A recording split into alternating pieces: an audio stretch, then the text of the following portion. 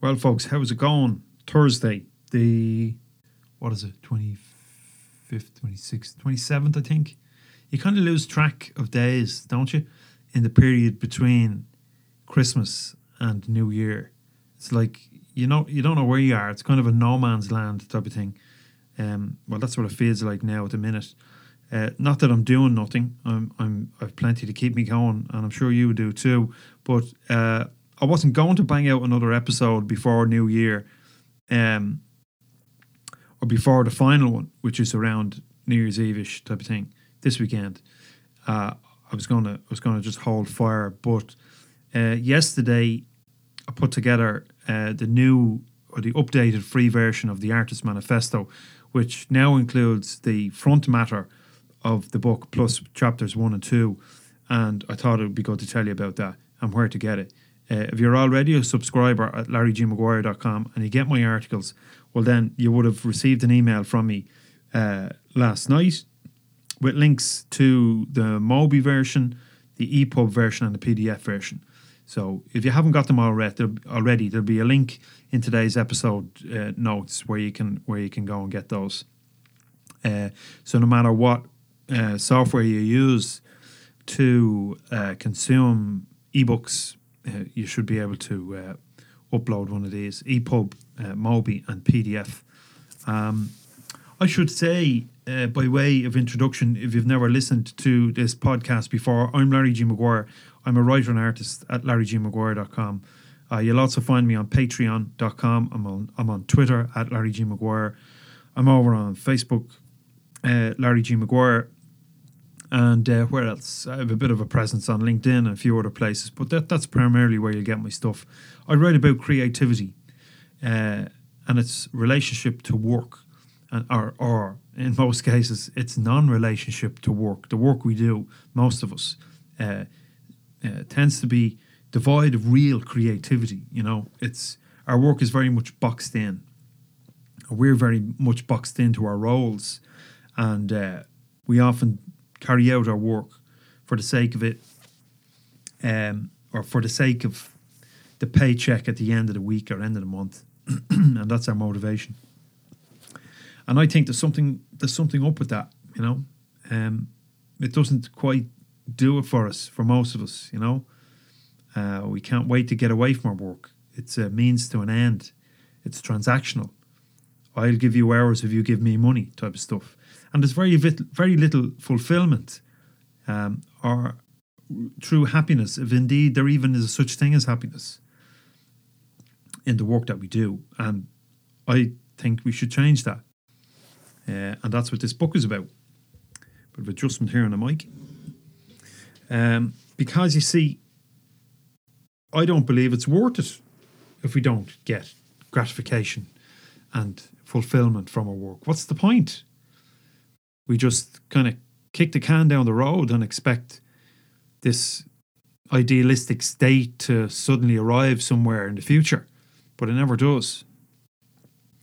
And so I wrote a book. It's called The Artist Manifesto, and I'm still writing it. I'm in the edit phase, the final editing phase, and it's due for release very shortly.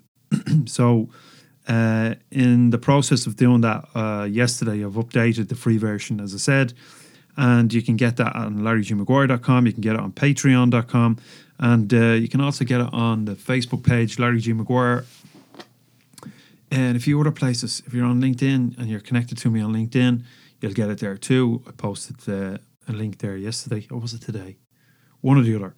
Anyway, today I'm going to read for you from the Preface, whatever way you want to pronounce it. And although this is pretty much where it will be for the published version, there may be some changes. So here we go. The Artist Manifesto, Preface, by Larry G. Maguire. It was late. Joanne and the kids were asleep. As I sat at the kitchen table, at odds with myself and the work I was in, I began to write the first few words of what I would later call the Artist Manifesto. I had recently taken a project management role with an engineering firm as a short-term solution to a difficult financial situation. Previous to that, The business I had spent 15 years building had failed. I needed to find my place again. The content I was writing had occupied my mind in fragmented chunks for a long time, and late in the silence, as the clock clunked on the wall, it began to come together. What the words became is an expression of what I stand for, my relationship with the world, and the overall meaning and purpose of life and work as I have come to understand it. The contents of this book outline what I believe it means to not only create something meaningful to oneself and others, but also how every one of us might live a happy and fulfilling life through our work, no matter what our chosen career path. To preface this book, and at the risk of appearing somewhat self-indulgent, I feel it's appropriate to let you know my work, background, and how I came to write the Artist Manifesto. If you should currently find yourself in a challenging situation, take solace in the fact that change is inevitable. You will find your way. I am an artist, and because you're reading this, I guess you are too, even if you're not currently calling yourself one. I've always been an artist, although for a very long time I avoided admitting that to myself. Since I was a child, I had that feeling of something bigger and broader, waiting to come true, waiting for me. It was something inside me, a part of me that I couldn't explain. It drew me to weird people, to freaks, people with tattoos and crazy hair and crazy clothes.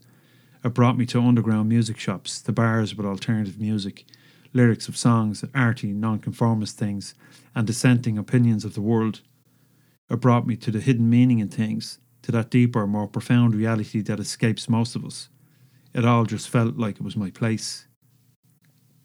I would take great pleasure in doing nothing, thinking, smoking out my bedroom window, dreaming of the girl down the street, and wondering what that bright halo was around the streetlights at night that nobody I knew could explain. I was a dreamer, and it didn't go down well with some people. Once at a parent-teacher meeting, my form teacher told my parents I needed to concentrate more on mathematics instead of staring out the window. You see, my compliance and that of my peers was more important to him than anything we could dream of for ourselves. Like most kids, my natural creative instinct was discouraged in favour of a one-size-fits-all model for life. This model was the one I would end up following. Nothing unique in this, since the early 1800s when compulsory education first became broadly established in society, systems of education have imposed on us a universal template for successful life and work. Knowledge is vital for healthy development and growth, of course. However, the old assembly line model for education is no longer workable in this contemporary society. Nowhere in the natural world will we find any two things identical, and although we are very similar, every human being is unique. Despite our uniqueness, we are lined up, made to wear the same clothes, told when to use the toilet and when to eat, when to remember and repeat the same stuff. It's like we are pawns for the machine. I am an adult now, and I can reflect soberly on all of this. However, like every other kid, I had to follow the well-beaten track. Instead of following what felt natural to me, I chose to fit in. I decided it was best to be normal, to get a job, to stick to the pre-written rules for life, work and success. But it didn't last. Bright, shiny things. I started working when I was 15. Every day as a young apprentice, I was committed to doing the best work I possibly could. It was automatic. I have no idea why, but attention to detail was paramount for me. There were those who recognised it, and soon they afforded me higher responsibility. But many others around me didn't value the effort I put into my work. I realised that most adults worked a job as a means to an end. It was transactional. The underlying rule was, do as little as possible, give them hours and they'll give you money. As long as I was an employee, I had little control over how the system worked. I had to follow the rules and avoid setting too high a standard because the rules said just about acceptable was good enough. I felt uncomfortable working to a subpar standard, and as I got older and braver, I developed an urge to do my own thing. I was tired of living up to shitty work standards and lackadaisical attitudes of my fellow workers. So I used the skills I had acquired and the fear of little to build something of which I could be proud. With the technical skills I had gained and the focus on quality, the business grew fast and soon provided me with good clients and a good income. I insisted on the best from myself and the people working for me, But despite this, it wasn't long before I found the same problems I had as an employee. People just didn't want to play at the level I did. The boom years of the early 2000s were all set, and as new business flooded in the door, the pressure to deliver was high. In my now relentless pursuit of status and success, it wasn't long before I was making poor decisions. I began to hire people on a whim and ignore the standards I had set for myself for the sake of just getting things done. I started to disregard the principles I had held so important for so long in the pursuit of the next job, the next big thing. Leading up to the bust in 2008-2009, the entire country, including me, couldn't see further than its own nose. I was the microcosm of the macrocosm, and just like everyone else, I fell for the lure of bright, shiny things. It's true that we can only ignore the truth for so long before it jumps up and bites us, and after several years in ignorance, I was finally forced to face the senselessness of it all. The economic slowdown arrived, and by 2010 there were far fewer opportunities in my line of business. I held on for as long as possible, but with customers in short supply, pending legal actions, and debt burden at an unsustainable level, I had no option but to accept my mentor's advice and close the company. Giving up. With the closure of the business, I had completely lost my sense of self. Everything I had built over the previous 15 years and the apparent status that came with it was gone. I tried to get things started again, but I had lost the drive and the will that had given me the initial energy to start my own thing. A second business soon followed the first down the tubes, and although there was less collateral damage this time around, I decided I had had enough. It was time to give up the fight, to retreat, and take stock of what I was doing and where I was going. I had some savings and a couple of investments that I cashed in, but for the most part I was broke as a pie crust. I began to sell things just to pay the bills. Bikes, tools, electronics, anything that I thought could command a price, I sold it. I began doing some freelance marketing and web work for a couple of business people, which brought in a few quid, but given the predominantly negative state of mind I was in, most of that turned sour. I couldn't find a good client if one fell out of the sky and hit me on top of the head. Banks were sending the demand letters.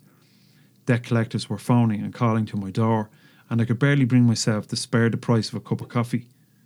I remember one Saturday morning my kids asked me to bring them for breakfast. I didn't have the heart to say no, but my bank account was in the toilet. I think I was down to my last €20. As I approached the till, I was dreading the response. "Sorry, sir, your card has been declined."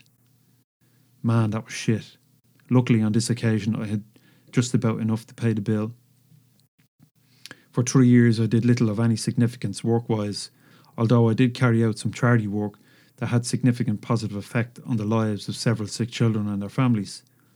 It also provided me with some sense of purpose. I should recognise too that I was running marathons and training hard at the same time, and I had become fitter physically than I had ever been before. So while my professional career, personal and family financial situation were in a manure, my health and fitness were better than ever.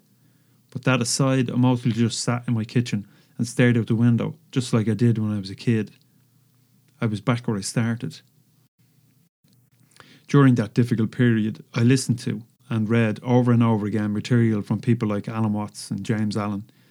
They and others helped me figure a lot of things out about myself and my place in the world. Eventually, I began to understand and most importantly remember who I was. On the inside, I was witnessing significant positive personal change, self-realisation and awareness I hadn't felt before. In stark contrast, the outside was a bit of a mess. My wife shouldered the majority of the financial responsibility during this time, for which I am eternally grateful. However, with debt collections never far away, the tension between us was high. A turning point.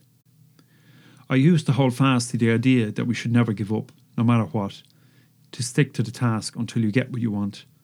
Now, there is some merit to that statement in some respects. However, I feel there is a fair dose of clarity required around what it actually means. If you believe, as I did, that never giving up entails keeping the blinkers on, your head down, pushing forward with whatever is not working until something changes, then what we tend to label as a failure will be perpetual. Momentum will dictate results. Successfully applying the concept of never giving up requires an understanding that we never can and never do, no matter what the outside circumstances look like or how we react. So in that there is an irony. Perhaps we need to fail before we succeed. Maybe we need to know both sides of the thing to truly understand.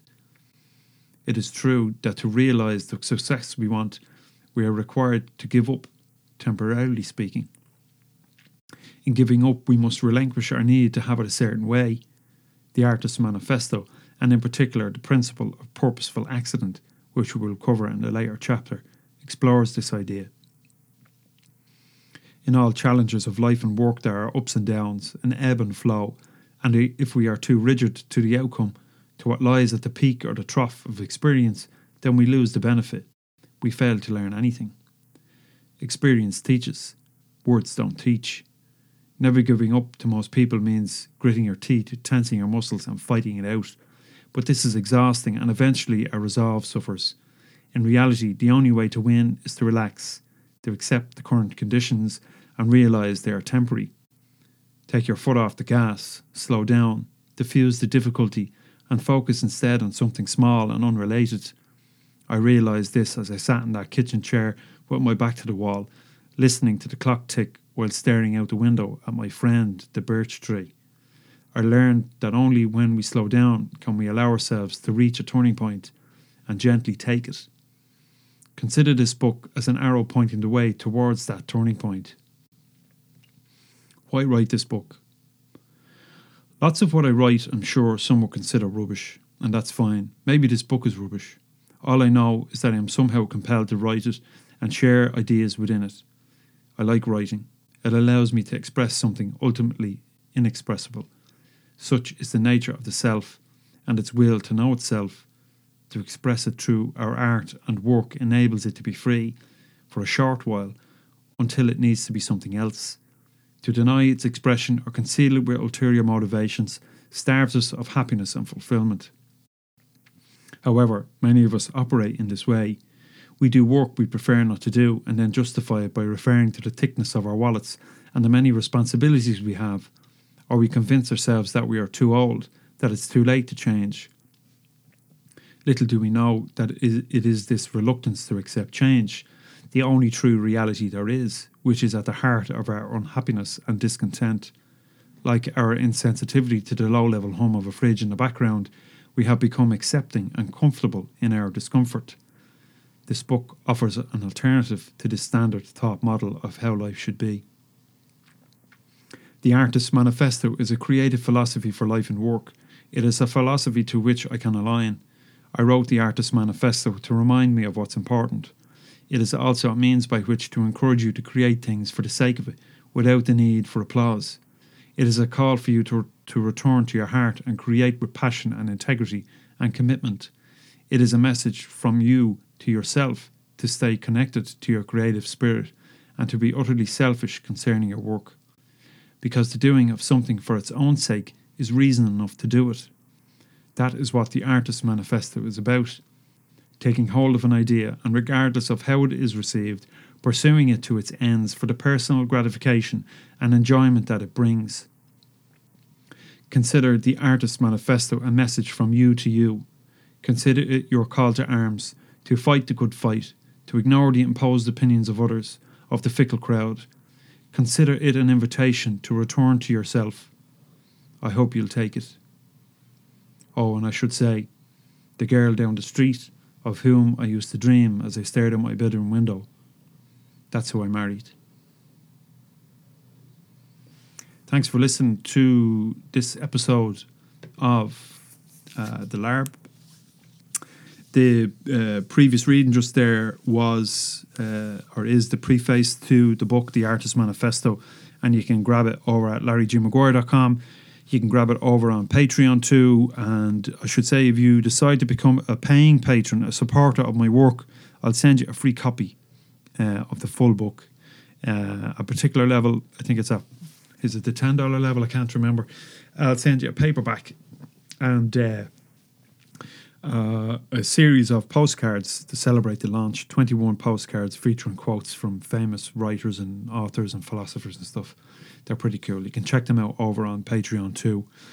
You've been listening to The Larb. I've been Larry G. Maguire. This podcast is created using Anchor, and you can catch it on iTunes, Spotify, iHeartRadio, SoundCloud. Everywhere good podcasts are available, you can catch the show. I'll have one more episode before the end of the year, and I hope you'll catch that too. That'll come probably over the weekend, and whatever you get up to in the meantime, do it well, and I'll chat to you then. Please do drop me a line if you have any feedback or otherwise. Larry at larrygmaguire.com. You can catch me on Twitter at larrygmaguire, and on Anchor, actually, you can send me a voice message if you want. Check out the Larb podcast over on Anchor. All right, folks, thanks for listening to this episode. I appreciate it a lot. Hope you had a good year, and I'll be chatting to you, as I said, before the year's out. Until then, take it easy. Have a good one.